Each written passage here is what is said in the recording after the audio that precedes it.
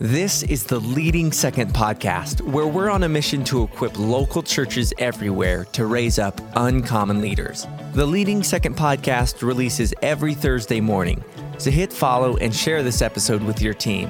Now, let's jump into another episode for all of us who lead from the middle. This is the year of the leader. This is the Leading Second podcast.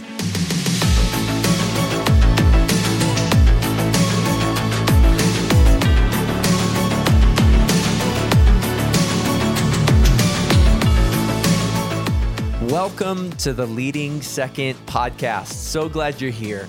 This is a space we've created for anyone who leads from the middle. If you're wanting to give your all for the kingdom of God and get it right for your church and your pastor, this is the space for you. I'm glad you're here. My name is Clark, and I'm one of the team members here at Leading Second. And today we're joined by Pastor Dusty Dean to talk about winning with your family. In fact, we have a new course that's dropping next week with Pastor Dusty on family and ministry on Leading Second Plus, which, if you haven't heard, this is a new space we've created for online leadership development for second chair leaders that we are just pumped to have. We call it Leading Second Plus. So Leading Second Plus is our online learning site for second chair leaders. We've put our very best into a space to help you grow and develop as a leader. Your subscription gives you access to online courses like the new one we're going to release next week. Also, it gives you access to past live events, leadership labs, and teaching from some of the greatest second chair leaders that we know. And we've worked hard to put it all in one spot for you. If you're interested in growing and developing yourself as a leader, I want to personally invite you to join us on Leading Second Plus. And we're happy to offer all new members a 7-day free trial on us. And it would be our honor to come alongside you, to walk with you every single day as you take a new step in your leadership development. You can go to leadingsecondplus.com to get started.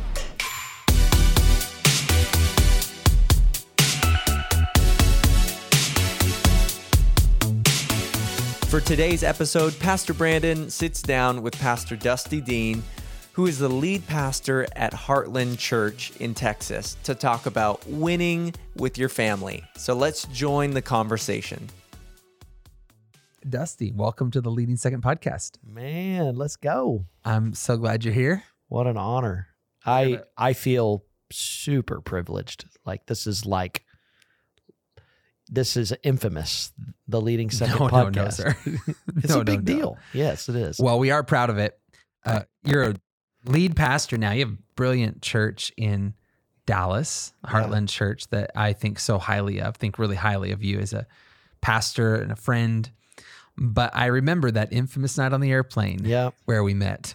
Yeah, Memphis to Dallas, if I'm not mistaken, right? Memphis to Dallas, and it's the only time in my 12 years of full-time flying I've ever seen the oxygen masks fall from the compartment mid-flight. So if you've never paid attention whenever they explain the oxygen masks, you need to do it just one time, because I was fumbling all over myself while texting my family, telling them that I'm about to die.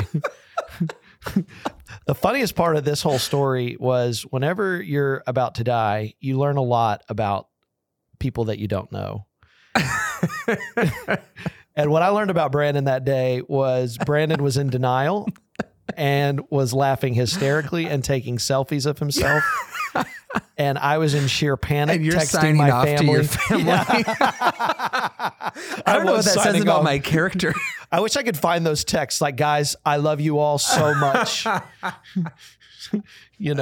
Please tell my daughters this. Please tell this. So we have to give context here. It ended up just being precautionary. Yeah. But they did. Well, there was a pressure loss in the plane, in the cabin. And I guess when that happens, they have to drop from 30,000 to 10,000 feet, like within minutes. Yeah. Which you don't realize. You think like, oh, we do that normally. You do not do that normally. Right. It's much slower. So funny. And so we had those, and it ended up not being a big deal. But when we landed, there were ambulances everywhere. And I think I got 5,000 miles from American, if I'm not mistaken. So thank you, American. Those are the days when you were not afraid to fly American, if I recall correctly. I don't need to speak of that right now. I'm a little bitter at Delta's recent scenario they've put us in. Anyways, that fateful night turned into a several-year partnership. I've loved getting to walk with y'all in ministry. I love your church. So a little bit of story now. You've moved from an XP sort of role back in those days to now you're a lead pastor. What's that been like for you really fast? It's been the joy of my life. We just celebrated our 4-year anniversary, and we took over about 4 months before COVID hit. So it was really crazy, but I feel really honored that God would choose us and allow us to go through that. Right. And our church is bigger today than it was before COVID. Like, it helped us in so many ways. And really, I kind of feel today like if I can do that, I can now do anything. Yeah. Nothing bothers me as much. It was stressful. It was hard, but we got through it. Our church was really resilient, and I'm just really thankful. And part of that, in 2019, for people listening, I actually came to you and said, hey, we're getting installed. Will you just walk with us for the next year? I believe your exact words were, help me not do anything stupid. I still consider that my job title. I'm the director of helping you not do something stupid. Yeah. And you do a good job with that. Every now and then it's, you fail, but every now and then I do something really dumb, but it's because I didn't call you first, I guess. No. But that kind of began just a friendship and a partnership. And, our church loves you, our staff loves you, and you have helped my team so much, you and Lindsay and the whole Leading Second crew and everybody that's collaborated and been involved. And so, I just really appreciate you so much. You guys are the best. And so now let's get to the reason why we're talking today, which is I also respect you and Kendra, your wife, as a couple in ministry and as parents in ministry. And I don't take those words lightly. And I don't think either of us are sitting here today because we feel like we lead our families perfectly. Right. Or we have perfect marriages. Yeah. But I think what aligns me with you is we both share a lot of passion around navigating family and ministry and doing it well. And so we wanted to have this conversation today. And as I'm sure has already been mentioned in the episode today, we also have a course out on Leading Second Plus that you contributed to part of on family and ministry. So we're going to take this conversation there and just blow it up into 2 parts, looking at systems and approaches to various parts of this conversation. So that's all there on this course. We're not going to attempt to redo that here, but we're just going to kind of talk it through and give people a little bit of a snapshot of what that was about. And, I think I'd want to remind everybody in our tribe, first of all, when we say family and ministry and navigating those two, number one, I don't know if you know this, it's the number one question Lindsay and I ever get asked at any event, anytime on social media, hands down. It is some version of how do I navigate this? Wow. How do I get this right? Isn't that interesting? Yeah. More so than growing a department or developing leaders or any of the things that get airtime. It's I need to get this right with my family. And I think that speaks to something really important. The Apostle Paul wrote to the younger Timothy in 1 Timothy chapter 3. He's giving us a very well-known list of qualifications, if you will, for ministry. And he says in verse 2, now the overseer is to be above reproach. That gets a lot of airtime. Right. What doesn't get as much airtime as some of these other verses, faithful to his wife. He lists several other things, but then he says this in verse 4, he must manage his own family well. Right. And see that his children obey him and must do so in a manner worthy of full respect. Right. And now not 1 verse, but 2, verse 5. If anyone does not know how to manage his own family, how can he take care of God's church? That's so daunting and intimidating, isn't it? It is. To read that. And maybe that's the reason we don't talk about it that much is because it's like, well, I don't know that I'll ever be that. Let's just sweep it under the rug. I think we're just very aware of our imperfections. Yeah. And we're very aware of the tensions that, I went to bed the other night still frustrated with my wife, or I didn't get this moment right with my child, and I DQ'd in ministry. And that would not be the point of this conversation. But I think the point of raising this in the Leading Second world is to say this matters, and it's important. And I think that a lot of people are taught that family's very private. At least in the corporate world, you don't talk about your family, or you're not. A lot of people are taught not to talk about their families. And so when you think about ministry, well, I don't just serve at a church. I work at a church, and it's a corporate environment. And, I'm not going to bring my wife or my husband into this. I'm not going to talk about my children. And, and so it's almost taboo in a lot of secular society to talk about the rough things or the hard things that we're going, and to begin have conversations about our families. And so I really think that just now in our culture, our church culture, we're open to the idea of admitting that I have parts of my family that I'm not getting totally right. Would you agree with this? I mean, the day we all signed up for ministry, we signed up to step into a calling. This is not a career. Right. This is not a job. In fact, I heard it said, if you can think of something else you'd rather do, go do it. Yeah. Because vocational, full-time, dedicated ministry is truly a calling that some of us have and step into. And where that leads us to is this idea that the calling and the ministry expectation is also that of a public life. I mean, essentially, you're a public figure. And you mentioning privacy a second ago, we're really not entitled to high degrees of privacy. Our lives are actually meant to be pace setters spiritually for others, and are meant to be on display.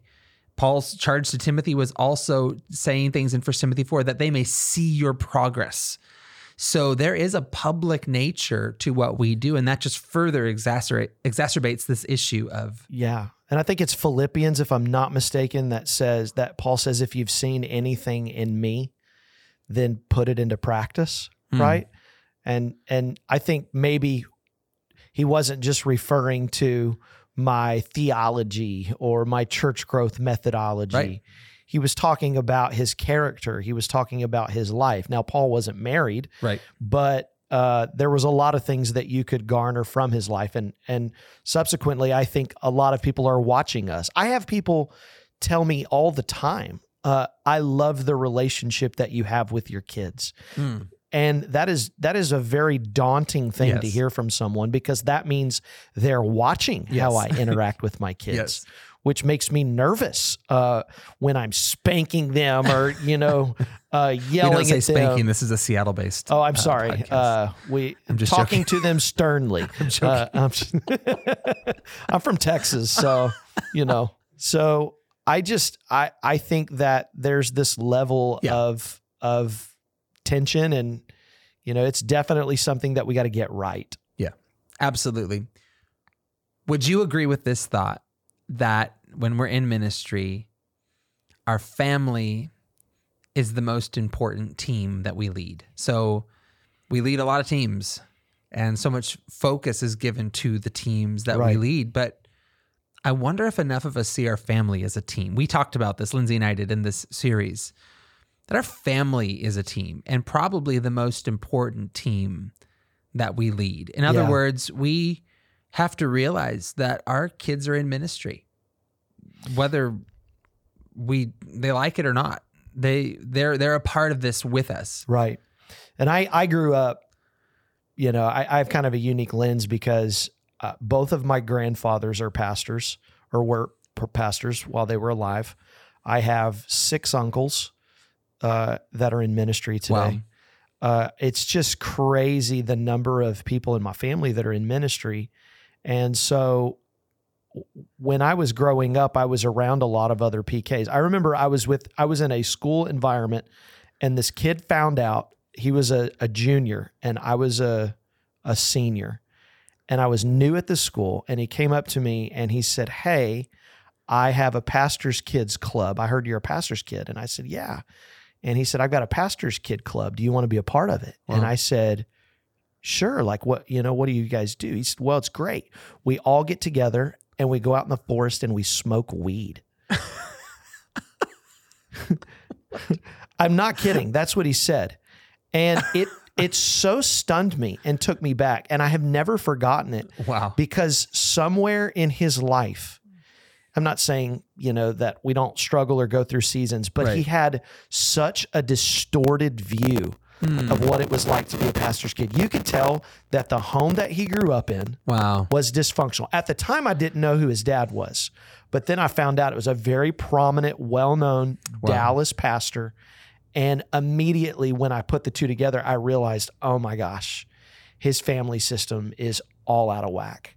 And you're right. The team Dean in our family, Team Stewart in your family has got to be right. And everybody within the family system has to view it as a team in order for it to be right. And that means that everybody's got to be healthy in their own sense of who they are and what they bring to the table and what they're doing. And, that they don't just learn, but they also play a role. So let's go back just a minute, because you grew up on Team Dean. Yeah. Your dad was a member of Phillips Craig and Dean and had a robust singing career. They were incredibly effective artists. So pastoring a church as well as navigating a very real music career and opportunity. What impact did Team Dean have on you? How did that form you? Yeah. Well, I will say when I was growing up, I had sort of a unique piece because not all pastors' kids are gone, or fathers are gone as much as mine was. My dad, from the time I was 8 or 9, was gone 180 days a year. Yeah. So sometimes it felt like we didn't have a team initially. I feel like today I'm more of a product of what we didn't learn than what we did learn for a season of my life. I think my dad would tell you that. He would say, we didn't always get this right.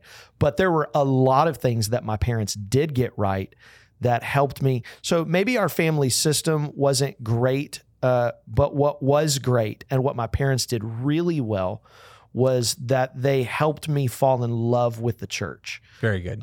And because I loved the church was a safe place for me. And I never felt alone because the church, the tribe of the church was my family. Beautiful. Yeah. And so we just did it they did that really well. So it was like, if this makes any sense, I never felt like I was in Team Dean.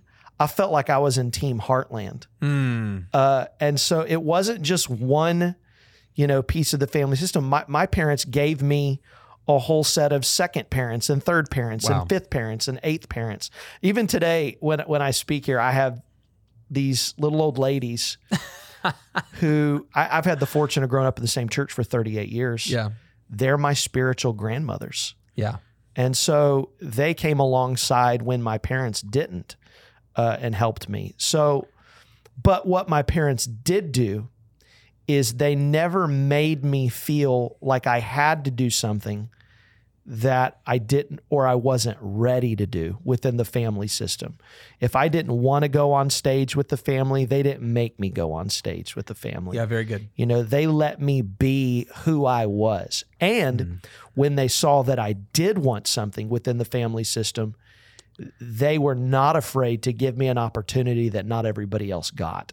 Yeah. That it's like, should we play favorites to our kids when they're in ministry?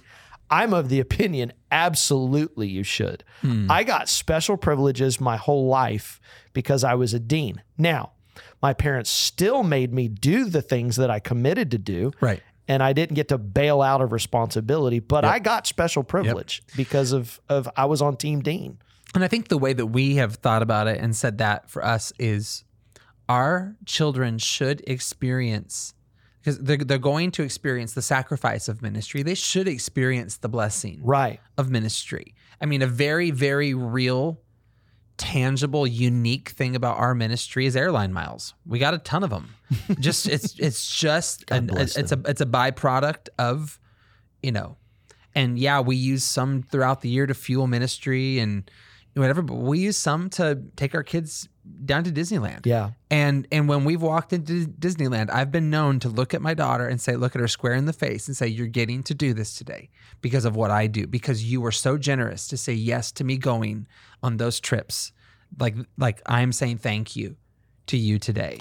And I actually, back to the team concept, that's how I say it to her now that she's 12, and we can talk about this, is I say, you're actually a part of this team. You let me go. Yeah. I'm very aware that when I'm away, it's because you're allowing me to, so thank you. And Dusty, she looked at me the other day. We were driving, and I said that to her. I think I was maybe even getting ready to come here. And I said, hey, I got a trip coming in a few days. Thank you for releasing Dad to go. And she actually, for the first time, linked it to her own life. I'd never heard her say this before, but she said, and then she I won't say it on a podcast, but she proceeded to tell me something she felt like God was directing her about. Wow. In ministry and in the future. That's amazing. And so her response, I mean, have there been tears over the time? Yeah. Have there been tension over the time? Yeah. But she looked at me and she shared something, and I looked back at her and I said, I'll tell you what. I said, if you look around Mom and I right now, we have such an amazing team around us. I said, do you want to know where that came from? It came from years of me serving someone else and years of me sowing into my pastor and our church and other people's vision. And now God has really given us a dream team around us. And I said, if your generosity toward ministry, your generosity toward your mom and I said, I promise you, God is going to resource you and help you and speak to you. And we were just able to link all that. It was this amazing and beautiful short little conversation on the way to youth group, where, to be quite honest, she was just going to see her crush that night at youth group, But the point being is it was the first time she linked it to her life. And I thought, thank you, God, that's now becoming the narrative and the story, the arc for her in this. And I think there are so many practical ways that you can bring your kids into feeling like a part of the team. So for whatever reason, this stands out in my mind so much and impacted me so much, is that when you're a kid growing up with a mom or a dad who has, let's say it's a speaker that you think is phenomenal, and you are the person that's going to take that person out to eat. Yeah. My dad always asked me if I wanted to go. Yeah. And most of the time I didn't want to. But every now and then somebody would roll through that just impacted me. And all I wanted to do was be around them.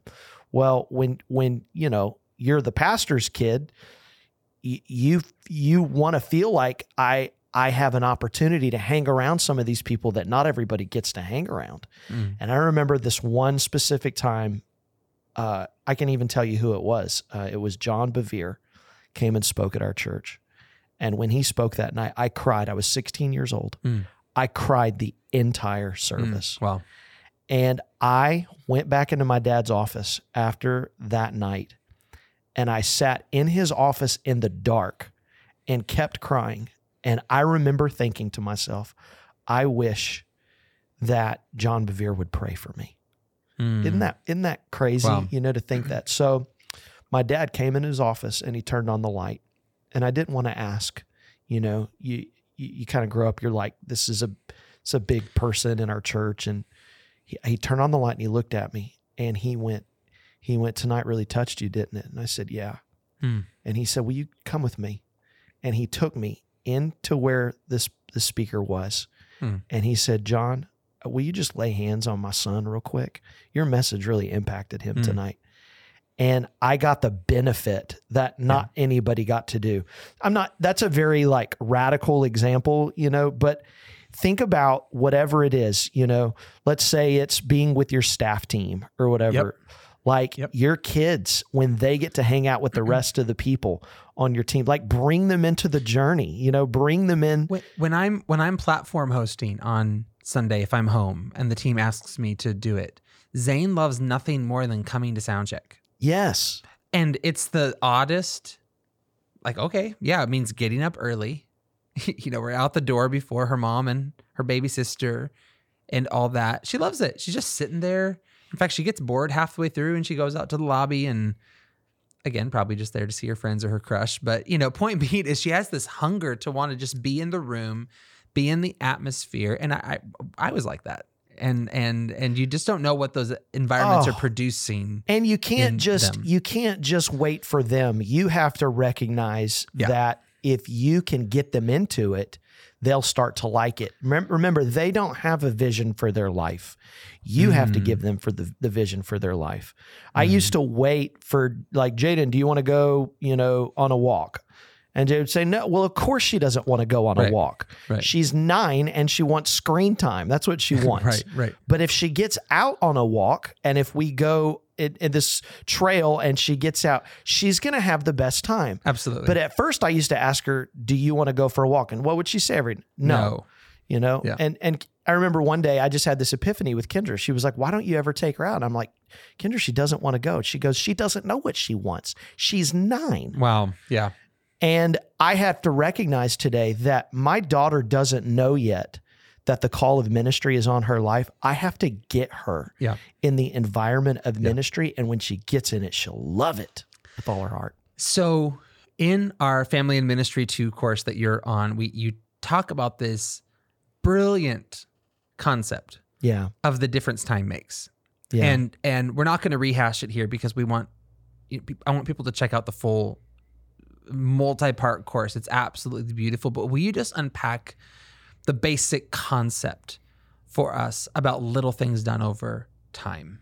Yeah. So basically, the thought is that nobody has the potential to influence a kid like parents do, that we're the ones that have that innate ability inside of us. I used this illustration in the Leading Second talk of like a jar of marbles, right? Right.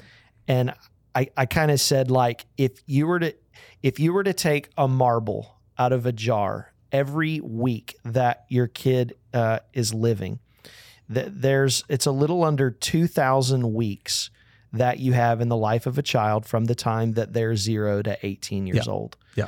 But if you started to do that and you look at that, what you would see is time passing before your very eyes, in a very quick moment. And when you live life that way, what you realize is when you see how much time you have left, you tend to get serious about the time that you have now. That's right. And, the Bible actually talks about this. I think it's Psalms 90 that says, teach us to number our days. Number our days, yes. Well, every week matters, but you can't do everything in a week. So what has to happen is you have to create collective momentum whenever you stack 1 week upon 1 week upon another week. So let's say that I take my wife out on a date tomorrow. Taking her on a date tomorrow might be a good time, but it's not going to change the dynamic of our relationship. Right. But what will make a change or create momentum in our relationship is if I do it week after week, or, do it 3 times a month, or very good. Yeah. Whatever. And so that's what creates momentum. And that's the difference time actually makes. That time doesn't have to work against you. Time can actually become a weapon that you use. And I think what we're hoping to do through this course is debunk some of this thinking that I don't have enough time to do X. I don't have enough time with my kids, ministry spilling over into a couple nights a week and the pressure. And then, of course, as soon as you hit the teenage years, you got sports entering the picture, and or piano lessons, or all the manner of things that happen in family life. But the idea of stacking small things on each other, I first of all just found it brilliant. One of the things we talk about is service over time. We're not going to get into all of them. There's like 5 or 6. Yeah. But you talk about service over time, and I would love for you on the podcast to talk about the story of Whiskers, because I think this is absolutely a phenomenal story. Yeah, well, service over time is something I'm really passionate about because, I think that what you do actually affects what you believe. And this is one of the things that my parents did. We're talking about Team Dean. This is something my parents did for me. Here's what I think about kids today. When the reason that they drop out of faith when they graduate is not because we didn't tell them what to believe. Today we're pretty good about telling our kids what to believe. But I think what we don't do enough is that we don't give teenagers enough of a chance to experience it. We don't give them, as we're talking about right now, a chance to get in the game. They never get an opportunity to see what God could do through them. And I think that we have to give our kids more of that opportunity, you know, like if you tell a teenager that they're significant, but you never give them anything significant to do. Wow. They'll never feel significant. That is so true. And so my parents, from a young age, helped me to realize that faith was not a spectator sport. It'll always be a spectator sport if you never get in the game. And we teach that to people, you know, today, but in churches, right? You know, you need to serve, you need to get in the game. You know, that's a very typical message that we preach. Yeah. But at a very young age, my parents started practicing it with me. So when I was very young, 14, 15 years old, this is that story. My mom and dad asked me they told me it was time for me to start serving in our church. And it wasn't do you want to serve? It was like, you're going to serve. Pick one. Let's pick a spot. Yeah. And I don't know why I landed on the 3 and 4 year old classroom. Dusty today would never have picked the 3 and 4 year old classroom, but that's what I chose. And so I remember I went in, and my very first week I started serving. And when I got into the class, it was the time for the teacher to talk. And there were 2 kids that after snack, they were twin brothers named Jesse and Josh. And when the lesson started, they went and got underneath the table and didn't come out. And I remember I told them, I was like, hey guys, let's come out. You know, we're going to do story time now. Yeah, and they completely ignored me. And I went to go grab them. And when I did, like, one of them kind of like spat at me, like, you know, swatted my hand away. Wow. And I was like, whoa, you know, little violent. And the teacher, the lead teacher, so I was the assistant teacher, she said in that moment, she said, hey, don't worry about them. This is what they do every time they come. They sit under the table. And I just thought that was so weird, but you know, they're the lead teacher, so yeah. I'm listening. So weeks go by, right? And Jesse and Josh, this is their routine. Every single week, they come in, they get to snack point, they eat their snack, lesson starts, they go under the table, and they don't listen. They don't engage in anything spiritual. No prayer, no nothing. Oh. And so one particular day, I am in this closet getting something for the lead teacher, and I find this little mouse puppet. I grab the puppet. I asked the lead teacher, I said, hey, what is this? And she said, oh, don't worry about that. She said, that's a puppet that we used in the lessons at some point, but I don't really use it. And I said, well, why don't we use it? And she said, it's not really my thing. And I said, well, okay. So I think the next week she asked me to do the lesson, and I asked her, I said, hey, would you mind if I used the puppet? And she said, sure, you can use it if you want to. And I said, what's the puppet's name? She said, Whiskers. So I got this little puppet out and I start like teaching the lesson out front.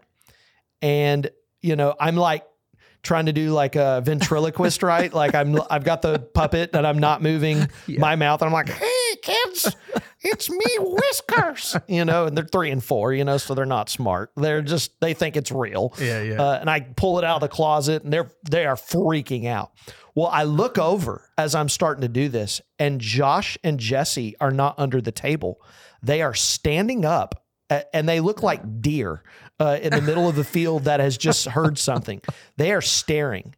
And I remember with the puppet, I go, Jesse and Josh, y'all want to come over and sit down? And they nodded their head yes, and they came and sat down. Wow. And I was totally shocked. I remember thinking like, I have done it. I am Jesus, like right now. Like these little kids are listening. And so every week I would use this puppet Whiskers and teach this class. I was 15 years old. Jesse and Josh were 4. 10 years later, I was the youth pastor at the church at this time. And I was Josh's youth pastor as he entered high school. Wow. Jesse and Josh both. So they were there. When I became a youth pastor, they came through our junior high program. I was the youth pastor. When they entered high school, I was their youth pastor. And 4 years after Josh entered and Jesse entered high school, I would do the eulogy at Josh's funeral. Coming back from a game one night, they lost control of their car. Jesse survived the accident. Josh did not. Oh my gosh. They were 18 years old, varsity basketball players, A-roll students, student leaders in our student ministry. I had known them their entire life. And over 1,000 students from Byron Nelson High School here in the area came to that. Wow. Many gave their lives to the Lord. And when I look back, I've told this story really all over the nation when I've preached, because the impact wasn't felt immediately. But I don't know if I wouldn't have taught Jesse and Josh when they were 3 and 4-year-olds and I was 15, I don't know if I would have been awakened to the ministry that God has given me today. And as your kids advance, this is challenging, but I tell that whole story because you have to introduce them to the thing that they were designed to do. And what I've just learned is this, that service plus time, when you take time and you give your child a life of service in the church, what it does is it creates significance. Beautiful. That's what it did in my life. Beautiful. And that's what we're doing with our children today, is we're giving them this life of significance. And today it feels like, oh, I'm just doing something mundane, right? I'm just running a camera. I'm just filling a picture. I'm just setting out of chairs. But when you compile it with time, a young man or a young woman will say, my faith is more than a butt in a seat. I'm a child of God, and I was made to influence the world. Yep. It's so beautiful. I love that story. And you have stories and perspective like that over parts of the course that we'll save for that. I think let's maybe land the plane with this. You created a book for your daughter, who's now 12.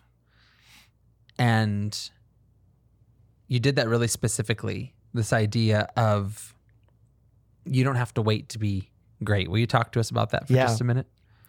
So I just have made a decision in my life that I'm going to try to be really intentional as a parent with Kendra, and together we're going to make sure that our kids, when they look back one day and they say, I was a pastor's kid, and somebody says to them, oh, that must have been so hard on you, we're going to make the decision that we want them to be able to say, no, I actually loved it. And in the course, I talk about this concept of tribes over time. Yeah. That one of the most important things that we need in our life is people to influence us. People ask me all the time, what was the greatest thing you learned from 13 years of youth ministry, which I did. I did youth ministry for 13 years. And I would tell every parent that the number one thing that I would say is that you have to widen the circle of influence in your teenager's life. You have to get very intentional about getting other people in their life, because you're going to come to a point in your child's life where you're not going to be the smartest person in their life anymore. They're not going to think that you're smart for a season. I always try to tell parents it's going to be good because they're going to think that you're not smart, but then you're going to become smart again. And so with Jaden, she just turned 12 years old. And I wrote her and created this book for her. So I picked about 25 or 30 people in her life that in the first 12 years of her life have been very impactful in her life. And I wrote her a letter at the start of the book, and I said, this book is called 12, Not 21. That's what we decided to call it. And it's based on the fact that when we get really the first glimpse of Jesus, it's not when he's 30. Right. We see him, of course, as a little infant, but where we really learn a little bit about him is when he's 12. When he's 12. He's in the temple, he's teaching, or he's learning. He's talking to, all of the people who are leading in the temple, having conversations with them, and they're amazed at his wisdom, which I think is really interesting. And then I think it's Luke 2:52, right? That says that Jesus grew in wisdom and in favor with man, favor with God, and in stature. Yep. Okay, those four things. And I just described to Jaden that you don't have to wait to be great. That so much of the time we put the emphasis on when you're 21, that's when you figure out what you're going to do for a living. But really, you don't have to wait until you're 21. You can figure out, and God can start to use you right now at 12.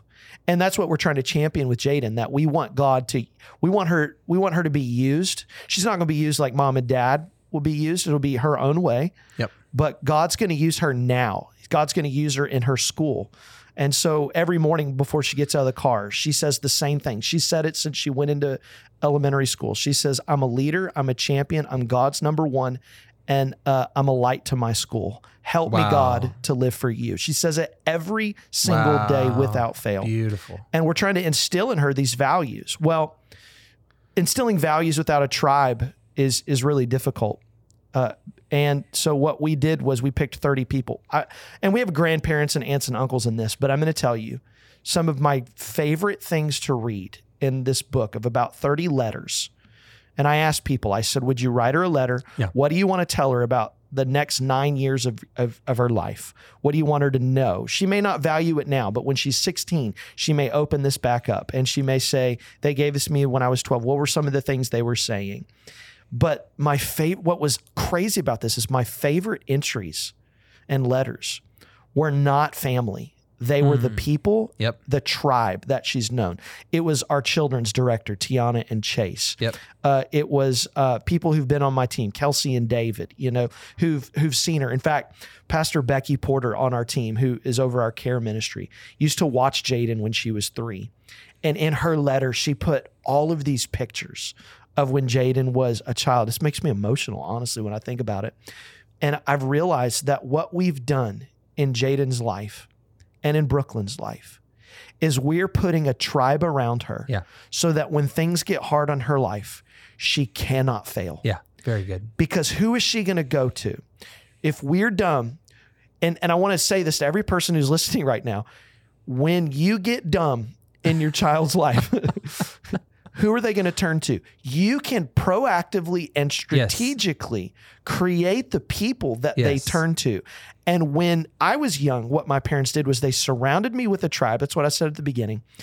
And all these people in my tribe did was they repeated the same things that my parents had instilled in me. Those values are powerful when they come from mom and dad, but they're championed when they come from all the other people that you love and trust. It's so good. The impact of time, momentum in time. I thank you for all you shared on the course. Thank you for all you shared today. As you're talking today, I'm remembering our first Leading Second camp event in Austin in 2022. I thought I was being really cool dad, and I created kids merch, that we sold at the event. And they were just these t-shirts and onesies that said Future Uncommon Church Builder.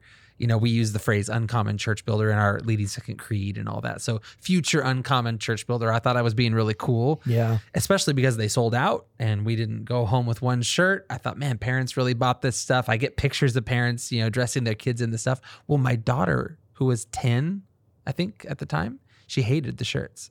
Like legit did not like them. And I was like a little disappointed.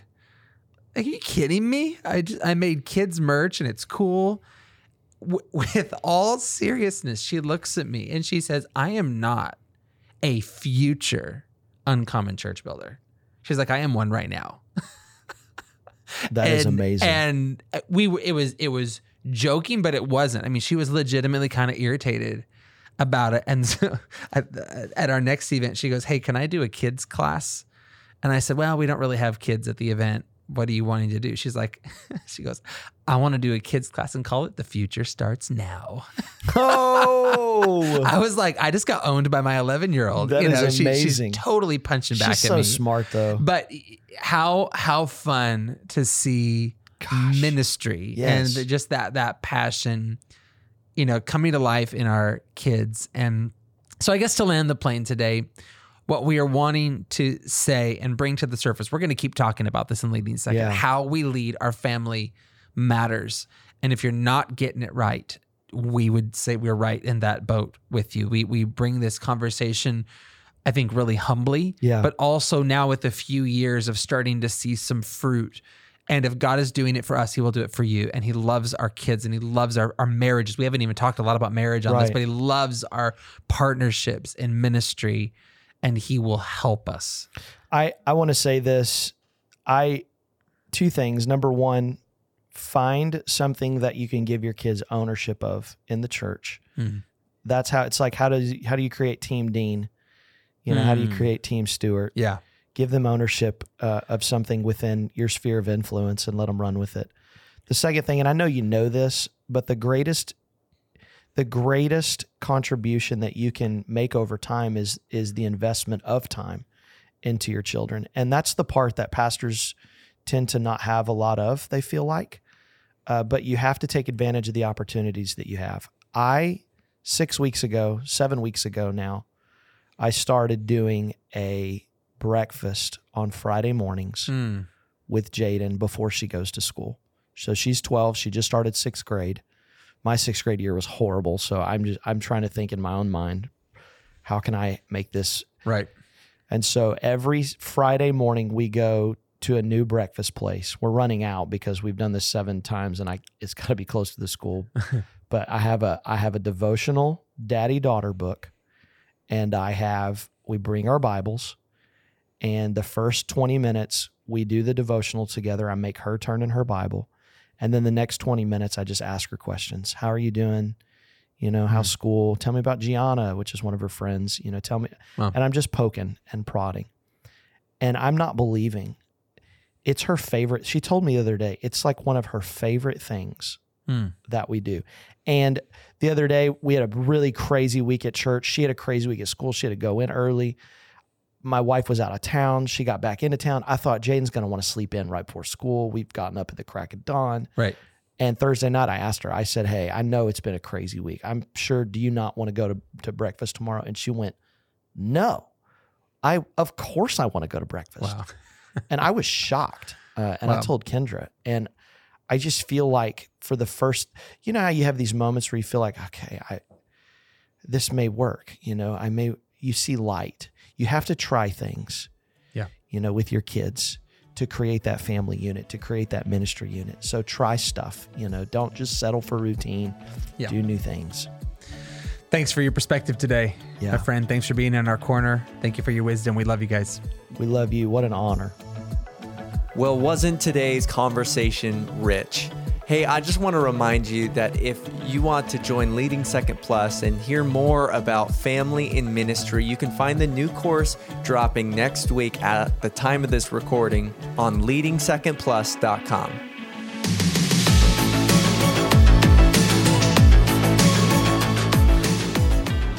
To find the episode guide, visit our website, leadingsecond.com/podcast. You can also follow us on Instagram at Leading Second and join us on the Leading Second Collective on Facebook.